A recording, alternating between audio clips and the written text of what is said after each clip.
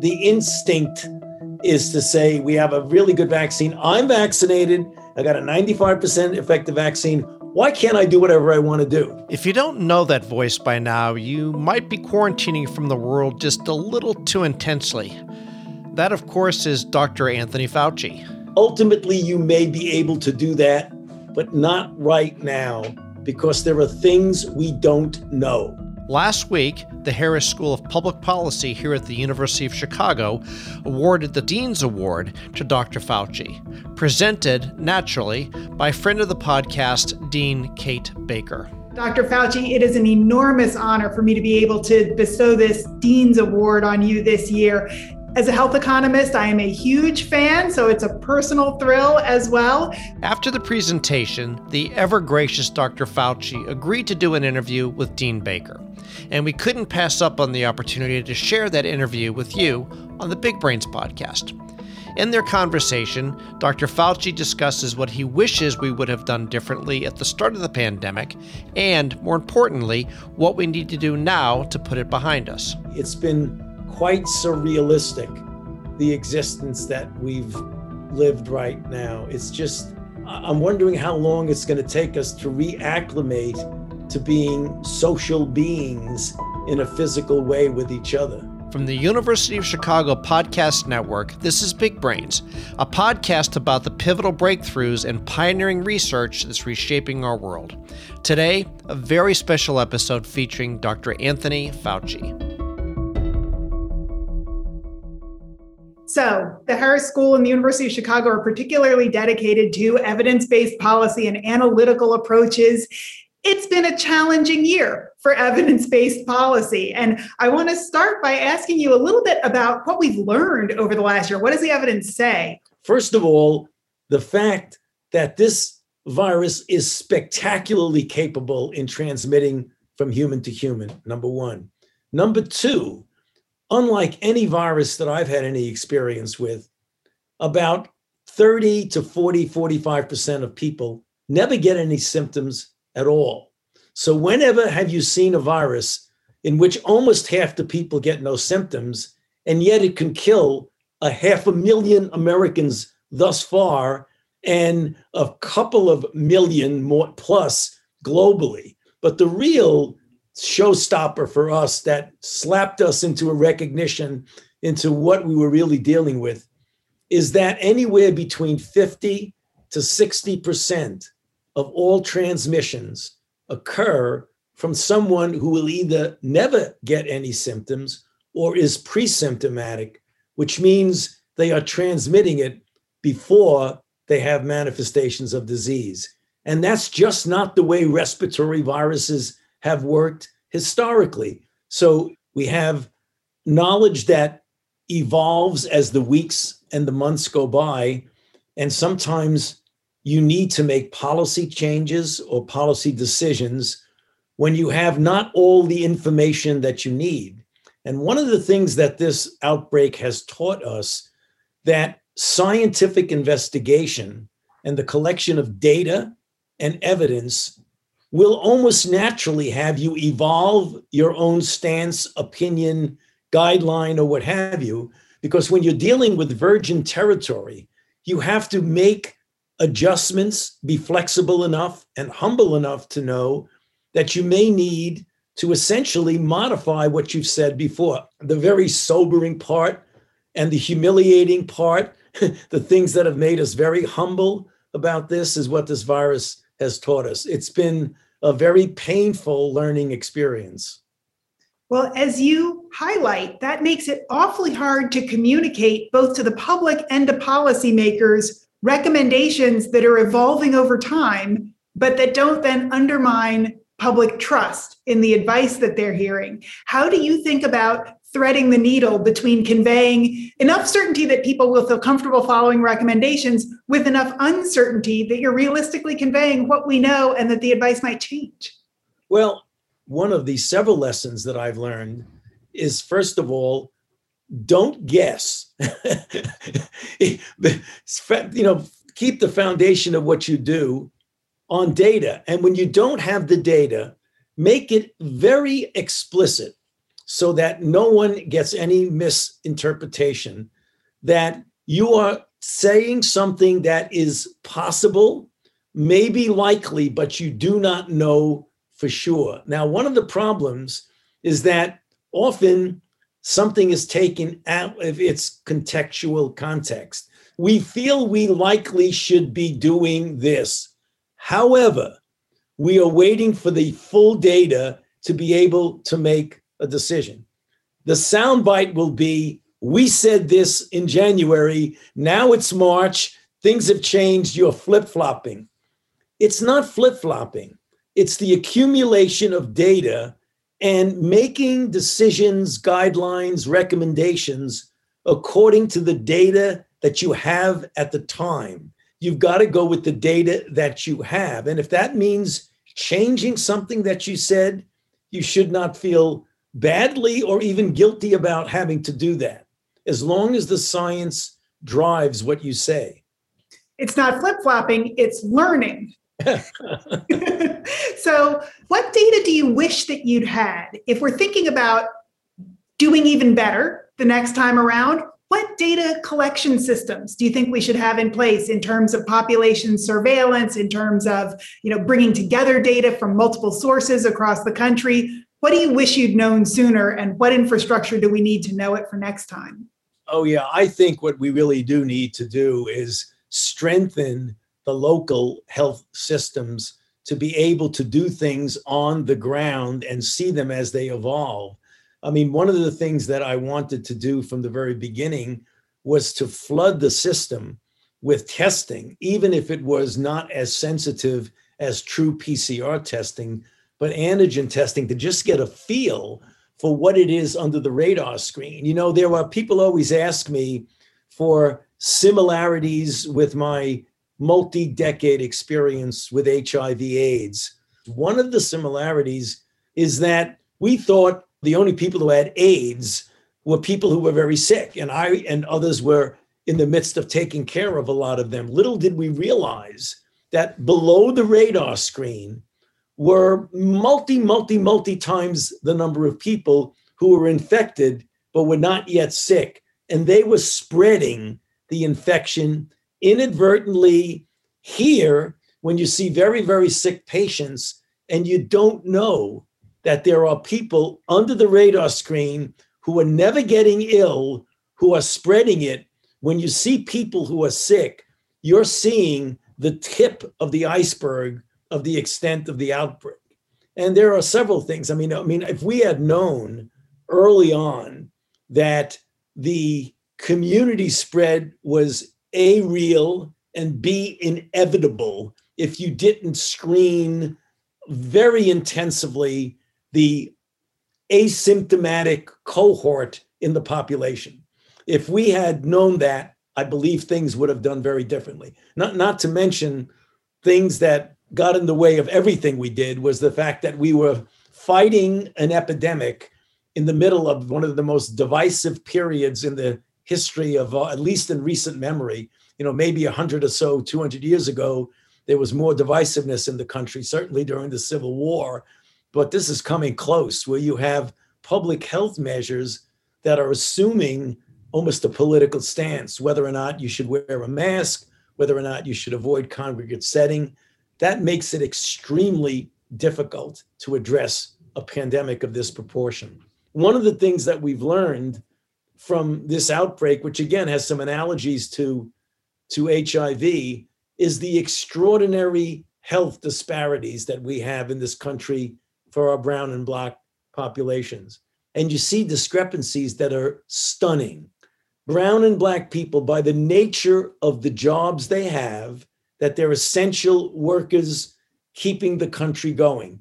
They're interfacing with people. They're not talking to a computer person the way you and I are talking to each other safely in wherever we are.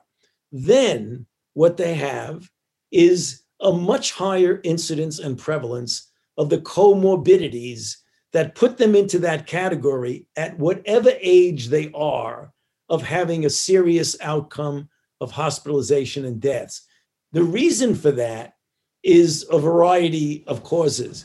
One of them that's so prevalent is the social determinants of health, that we've got to make a commitment now of what we're going to do for the next few decades so that there's no racial prevalence of diabetes, hypertension, obesity, kidney disease. It's how you were brought up, the diet you have, the poverty conditions that you were brought up. It's the lack of access to good medical care. So, I always say that, and I kind of use anytime I get a chance to say it as the bully pulpit of, we can't let this be forgotten when we get out of COVID-19.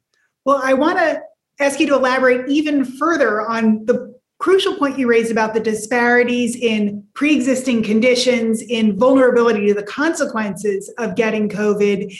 Of course, there are parallel tragic disparities in economic circumstances for the people who are most likely to be hit by a recession, least likely to be able to sit comfortably at home, safely at home, and continue to get paid, are those same Black and brown populations who have the greater health burden to begin with and are then more exposed both to the physical consequences and to the economic consequences of the current situation. They are also less likely to be vaccinated. There are lower distribution rates and lower take-up rates.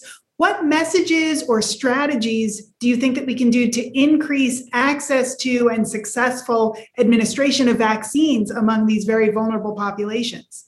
So this is something that we've discussed in great detail, and President Biden has made a very, very strong commitment of equity. So what actually in a concrete way has been done? It's the putting up of community vaccine centers, about 440 of them, with a clear recognition that we've got to put them geographically into those areas where the demography is heavily weighted towards minority populations. You can't have it in places that are completely inaccessible. Number two, you've got to put a lot of vaccine in pharmacies, including pharmacies in areas, again, that serve minority populations. Thirdly, you've got to have a situation where you use mobile units to get into relatively inaccessible, underserved situations.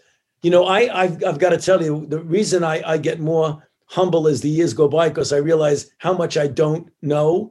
And even though I thought I did know a lot about the access of minority populations, when you go deep down, you realize that some of them are in situations where they're in deserts of pharmacy deserts, food store deserts, healthcare deserts. They don't have a car to get to where they need to be. They don't have a computer to sign up for something. All of those things that you've really got to realize that are there, and you say, yeah, I should have really figured that out. That's the reason why you've got to extend yourself. In order to make that happen, is that the president has also established an equity task force with people who are full-time doing this, as well as a chair of the task force, Marcella Nunes-Smith, who is actually not full-time, part-time. She's at Yale, but that's one of the things she's done. Cameron Webb and a bunch of other people who think about this all the time. Bottom line is, it's a really high priority that we put equity into the implementation of these programs, whether it be vaccine, whether it be healthcare, whether it be treatments when they become available. It's got to be done in an equitable manner. So you mentioned as well the importance of resourcing localities, particularly those who serve underserved populations, but local public health infrastructure for surveillance and distribution, and the variation in local conditions that cities and states have to deal with. At the same time, we've seen distribution challenges, shortages, particularly early on, ranging from PPE to therapeutics to vaccines. If you got to command and control resources at a national level, where do you think the choke points were that we could alleviate with a different distribution or production strategy? And how would you like to see that change? Well, I hope that we have enough corporate memory to remember what we had to do, and I remember it because I was sitting in the Situation Room of the White House every single day, about the lack of PPE, the lack of the proper equipment that you need to perform your functions safely. Then you find out that most of it is made in another country. So we wound up having to get the military to fly these cargo planes back and forth. And you're sitting there saying, you're kidding me. We actually have to have it flown in to then distribute.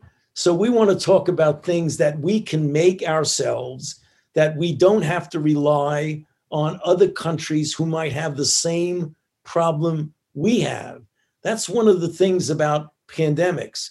To think if you're relying on supplies from out of the country, but you're dealing with a global pandemic, why do you think that the countries that have to take care of themselves are going to put you before them? And understandably, they don't. So one of the lessons is we've got to be much more self-sufficient. That's for sure.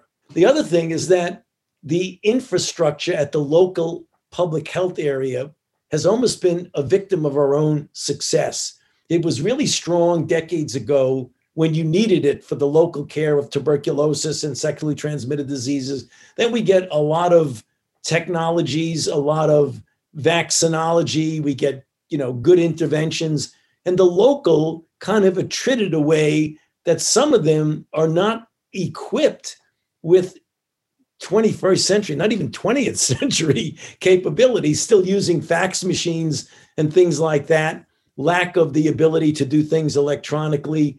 That's got to be fixed. I mean, if you're looking at what happens in the future for future outbreaks. Coming up after the break, what we need to do to get back to normal. If you're getting a lot out of the important research that's shared on Big Brains, there's another University of Chicago podcast network show that you should check out. It's called Capital Isn't. Capital Isn't uses the latest economic thinking to zero in on the ways that capitalism is, and more often isn't, working today. From the debate over how to distribute a vaccine to the morality of a wealth tax, Capital Isn't clearly explains how capitalism can go wrong and what we can do about it. Listen to Capital Isn't, part of the University of Chicago Podcast Network.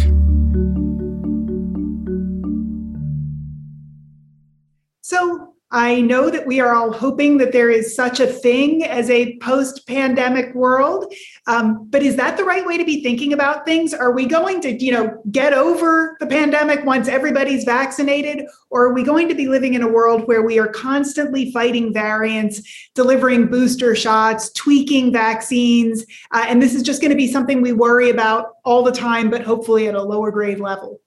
Okay, so this gets to what I mentioned to you a bit ago, of being honest and humble. I don't know the answer to that question. I just don't. And the reason I don't is that there are too many variables in there that I don't have control over, nor do my public health colleagues have control over. In a perfect world, you would get everybody or almost everybody vaccinated. I've estimated that the level of herd immunity for a virus with this degree of transmissibility and with the efficacy of vaccines being 95, 94%, that you would need maybe 70 to 85% of the population to either be vaccinated or to be having already been infected. One of the sad and alarming things we've learned is that when you get variants like the ones we're tracking in South Africa, you're not protected against the variant with pre-infection. You're likely more protected with a vaccine, but not with that. So that's a variable that says constantly getting asked, well, when are we going to get back to normal? Is it going to be September? Going to be November? It's going to be the end of the year? We don't know because there are variables. How many people are going to get vaccinated? How many variants are you going to have? And then you get to the thing that we really don't have individually a lot of control over.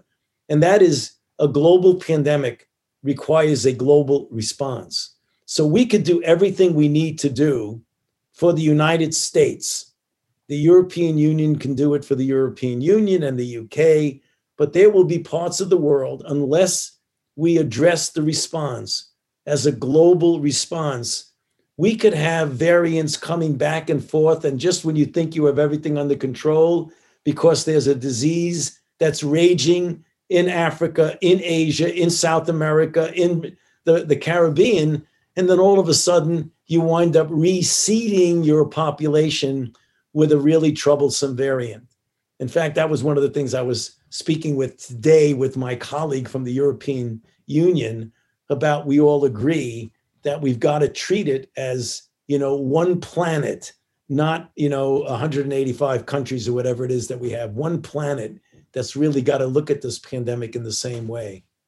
Well, that suggests the need for ongoing vigilance and proactive addressing of the variants by policymakers and public health officials. It also suggests ongoing caution and care at the individual level, that even people who have been vaccinated, we're learning, should still exert some caution, should still be limiting activities. That's a tough message for people to hear at the end of all of this pandemic fatigue, and with the vaccine on the horizon that's been billed as the thing that's going to save us all, which in many, many ways it will. How do you think that contributes to people's willingness to get the vaccine, and how, in a humble way, should we be communicating about the upside of getting the vaccine and keeping you safe and letting you resume some activities, but the need to maintain caution and limitations in what you do? How do you talk to people about that? Were you on the phone call that I was on today with the White House? I'm always listening. You think I'm not, but I'm always there. No, I mean, that's an extraordinarily relevant question, because it becomes a messaging issue. The instinct is to say, we have a really good vaccine. I'm vaccinated. I got a 95% effective vaccine. Why can't I do whatever I want to do? Ultimately, you may be able to do that, but not right now, because there are things we don't know. The primary endpoint of the vaccine trial was clinically recognizable disease. We don't know yet whether or not it prevents you from getting infected where you're not with symptoms, you're asymptomatic, but you have virus in your nasopharynx that you could then infect an unvaccinated person who might be vulnerable, and you will inadvertently and innocently get them sick. So we say, you've got to wear a mask. People say, why do I got to wear a mask? Why did I get vaccinated? You got vaccinated to preserve your health, the health of the family, and to help to crush the dynamics of the outbreak. When we find out whether or not people who are vaccinated have such a low level of infection, of viral titer, if they get a breakthrough infection. So likely you're going to cut down not only on symptomatic infection, but on asymptomatic infection. We don't know that yet. I think it will be the case. And I think also, again, I don't know. I think also that if you do get a breakthrough infection and you're vaccinated, that the level of virus in your nasopharynx will be substantially lower than the level of virus in an asymptomatic person who wasn't vaccinated.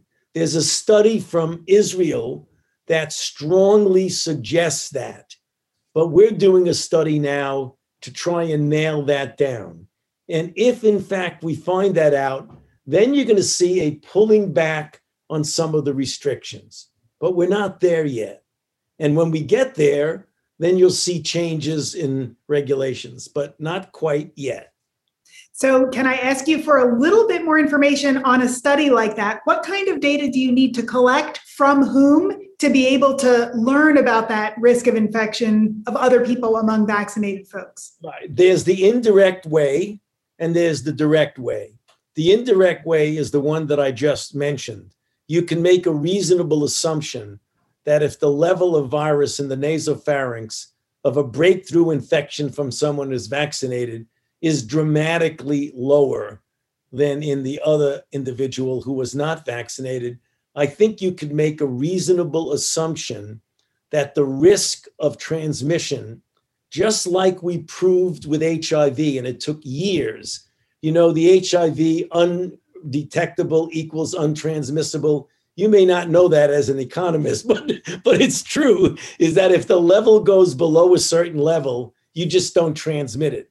So it may be that we will show that if the level of virus in your nasopharynx, because you're vaccinated, is so low that you don't have to worry about transmitting, that's going to be a game changer for what a vaccinated person can or cannot do.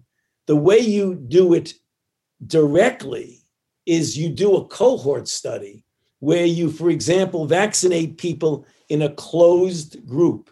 Best way to do that, college campuses with dorms. You vaccinate people, and anybody that gets infected, you do sequencing of the virus, and you find out that does a person who is vaccinated who gets infected, is that the virus that transmits it to the unvaccinated placebo group, or is it only the unvaccinated transmitting it to each other? If there's no transmission from the vaccinated group, that's it. That's your study, and you're in good shape.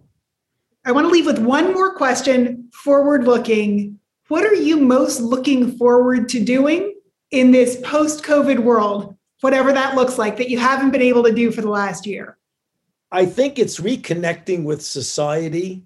It's been quite surrealistic, the existence that we've lived right now. It's just, I'm wondering how long it's going to take us to reacclimate to being social beings in a physical way with each other.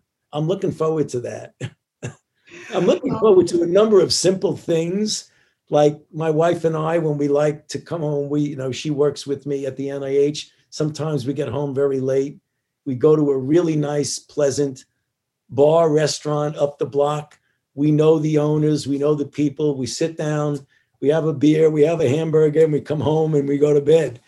We haven't done that in a year. I mean, that's part of the fun of natural living, that is interacting with society. Well, that sounds like something that you have more than earned. And I know it's a sentiment shared by so many people, is the eagerness to return to three-dimensional human interaction and to be able to gather in person. So I'm so grateful to you for taking the time. So honored to have you as our 2020 Harris Dean's Award recipient. And I hope that you get that burger and beer around the corner very, very soon. Thank you very much, Steve Baker. And it's a real pleasure to have been with you. Thank you for having me. And thank you so much for this wonderful award. I will cherish it. With pride. Thank you. I will. If you're getting a lot out of the important research shared on Big Brains, there's another University of Chicago Podcast Network show you should check out. It's called Not Another Politics Podcast. Not Another Politics Podcast provides a fresh perspective on the biggest political stories, not through opinions and anecdotes, but through rigorous scholarship, massive data sets, and a deep knowledge of theory. If you want to understand the political science behind the political headlines, then listen to Not Another Politics Podcast, part of the University of Chicago Podcast Network. Big Brains is a production of the UChicago Podcast Network. If you like what you heard, please give us a review and a rating. The show is hosted by Paul M. Rand and produced by me, Matt Hodap, with assistance from Alyssa Eads. Thanks for listening.